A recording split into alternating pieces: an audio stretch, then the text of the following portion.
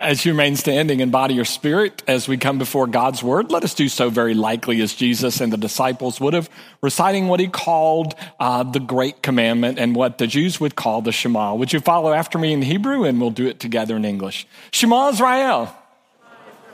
Adonai Eloheinu. Adonai Echad.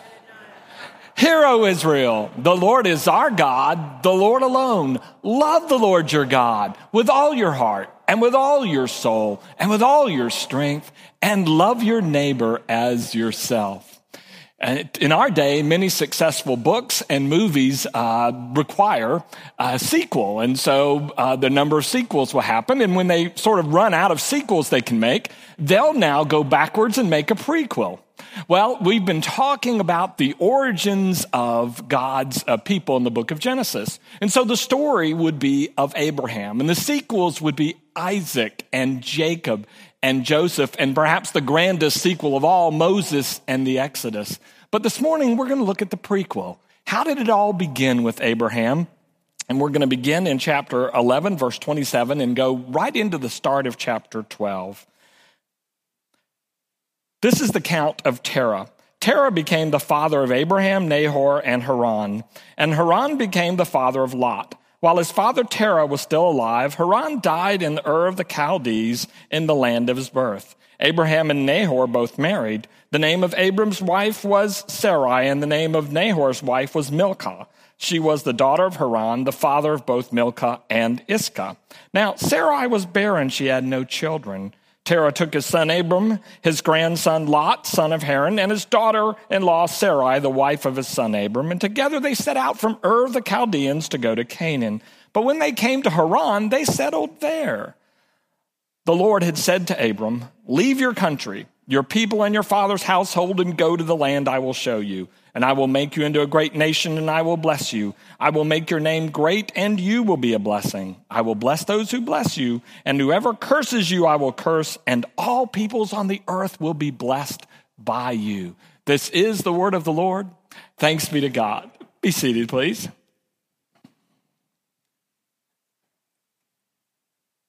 Having just gotten back from what was supposed to be a 10-day vacation and turned into 11, I have traveling, I guess, on my mind. So I was very curious to look at the details of this journey of Abram this morning. And the journey starts with Ur of the Chaldees and goes to a place called Haran. The journey is 700 miles. Now, there are a couple things that interest me. Number one is that Abram's brother Nahor decided not to take the trip.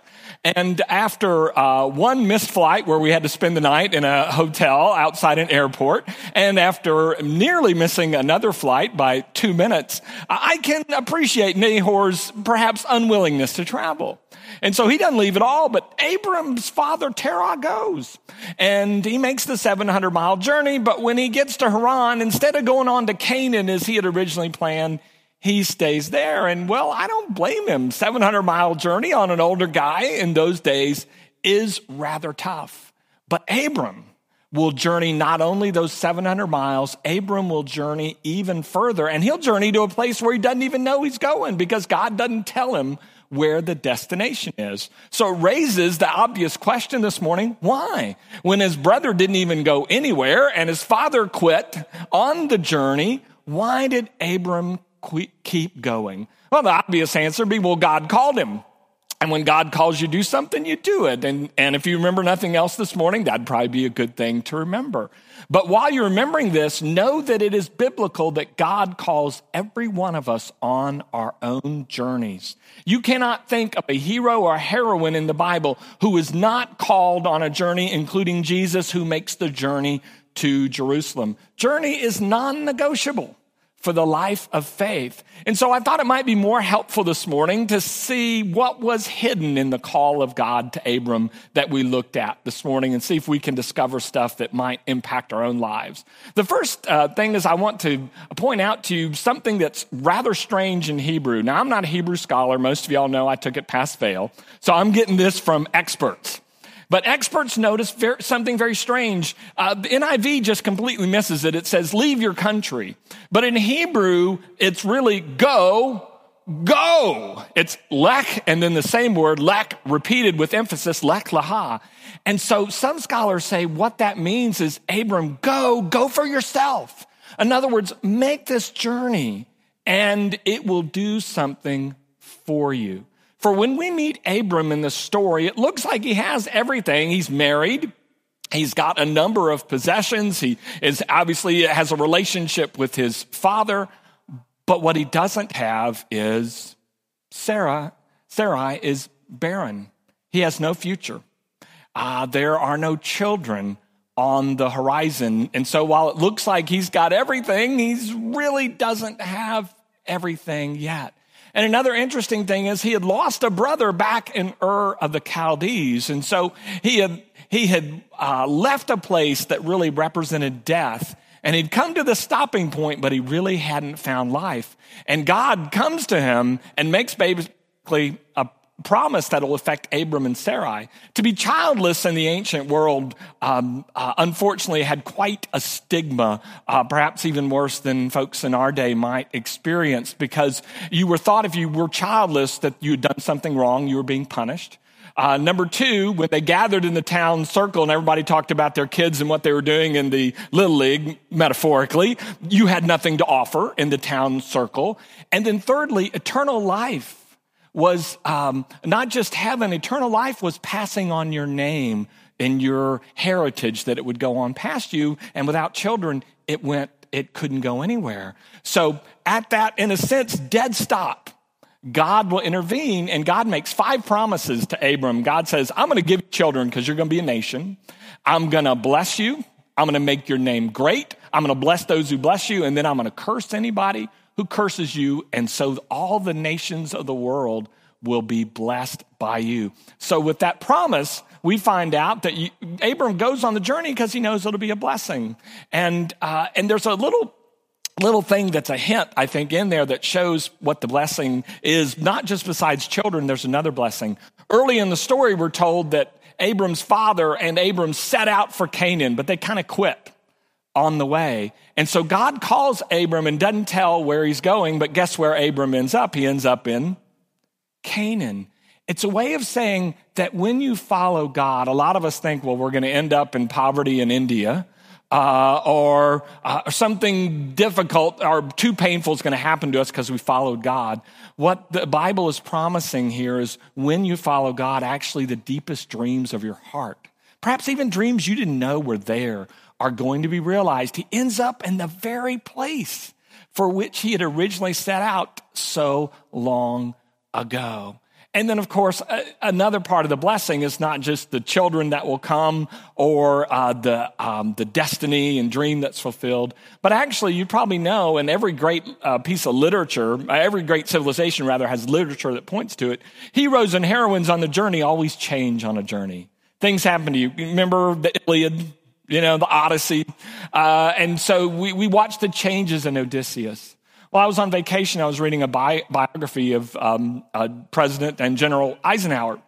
And one of the things that happens before D-Day, George Marshall, the head of the army, calls Eisenhower back to Washington, D.C., back to the States, and says, before D-Day, you need a rest. And he says, no, I've got too much work to do. And he said, no, you need a rest. You will come home. And he comes home. And when he comes home, he makes a journey to Abilene, Kansas, to his hometown.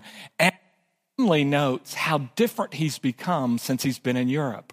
While he's been in Europe, he's had a couple disastrous military experiences. Well, first in North Africa, then in Italy. He's had to argue with Field Marshal Montgomery, which is never fun, and Winston Churchill, which is even less fun. And yet, through all of it, his family notices that he has become so much more confident than they had ever known him. His whole bearing had changed because of this journey he had taken. So there are blessings on the journey for us. And so Abram goes. Now, here's the warning, though. Let me give you the truth in the packaging here and the advertising. In the Bible, whenever God calls you to something, it's not usually something really easy. Usually to follow God on the journey, you're going to have to give up the known for the unknown, and you're probably going to have to go against the crowd. Abram is called to leave your country, your land, leave your people, and leave your household. Now, likely he's called to leave 3 things because he came from Ur, And Ur is the capital, according to scholars, of the worship of the moon god and the moon goddess. In fact, his father's name actually is a twist or a play on the moon god's name, and his wife's name, Sarai, is probably, in the Akkadian, would be a twist on the moon goddess's name, Sinai. And so, and Joshua, the book of Joshua tells us that Abram came from a family that worshiped idols. And so God said, you're going to have to go against this idol-worshiping crowd. The story's not in the Bible, but one of the traditions is that Abraham's father actually was an idol maker. That's how he made his living. He carved these wooden statues. So one day his dad is out, and so he leaves Abram in charge of the shop. So he starts smashing all the idols with a hammer. And before his dad comes home, he puts the hammer under the arm of one of the idols. And his dad said, what happened? He said, I don't know. This one idol just started beating up all the others. And his father said, you know that's impossible. The idols can't move. They don't do anything. And as the legend goes, Abram said, well, then why at your age are you worshiping them? And so he has to go against a community and go a different direction. Perhaps like a number of you yesterday, I spent part of the morning watching John McCain's funeral. And if anything came out about his funeral is, here was a guy that didn't mind going a different direction. For better or for worse, on occasion, he would go against the crowd. And the crowd can be very powerful and very strong. There was a researcher named Solomon Asch, and like so many people, he was trying to explain and understand how so many people could follow Hitler in Nazi Germany. So they did a little experiment, and they showed people a number of drawings of lines on a piece of paper. And they would ask them, like, which one was longer, which one was fatter, which one, was the straightest. And what they did for this experiment, they got a whole bunch of people in a room, but ahead of time, they had talked, I think, like 15 or 20 of them into answering the first 10 correctly and the next several incorrectly. And so they watched to see after the first 20 people gave the right answers and then started saying, no, the shorter line was the longer one or the skinnier line was the fatter one. They watched to see what the next 20 people would do, and almost half of them gave what they know was the wrong answer. But they did it because the people in front of them gave that answer. Abram has to go against the crowd. The call to follow God is the call to be blessed in your life, but it will invite courage. So what can give you the courage to do it? Here's the last thing I want to show you about this call this morning. What's interesting to me is Terah, his dad, decided they would set out and leave Ur, which reminds me that probably at some point Terah realized that we shouldn't worship idols. We should worship the one true God. But what happens is Terah stops on the journey at Haran, and Abraham continues the journey. And the lesson for me is I take the journey even though it's hard and it's against the crowd often because I know I will be blessed, but more importantly because I know it really fulfills my father's and mother's dreams and intentions for me. When I'm answering the call, I'm not just doing it for me, I'm helping to complete what they started.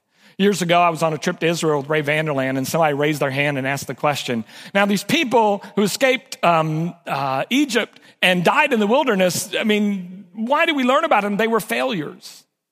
And Ray got that look in his eyes when they get real big, and his neck starts to stiffen, and he looked at that person and glared at him and said, you cannot call them a failure because their children reached the promised land. They were a success. The journey that we take is a blessing not just for us, but it blesses those who have come before us. I think sometimes we think if we head off in a new direction God is calling us, that it's a betrayal to people who came before us. Well, my Sunday school teacher never taught that. Or I didn't learn that in this class. Or I never adopted that particular habit when I was growing up in church.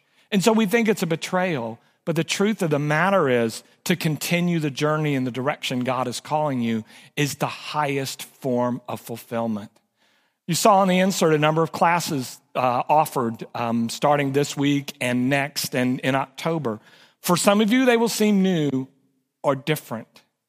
But know this, they are all predicated on this one fact that we believe every one of us is on a journey to go further in our relationship with God than we have gone before. And when we do it, we honor the people who have gone before us. By the most recent count that I know, There are about 2.5 billion Christians in the world, about 1.6, 1.7 Muslims, billion, and then 14, 15 million Jews. Added up, and what you find out is today almost 2/3 of the world's population worships the God of Abraham. How many worship the moon goddess or moon god of Ur? To follow on the journey honors those who've gone before us and leads to their greater fulfillment. Our last day on vacation was spent in Halifax.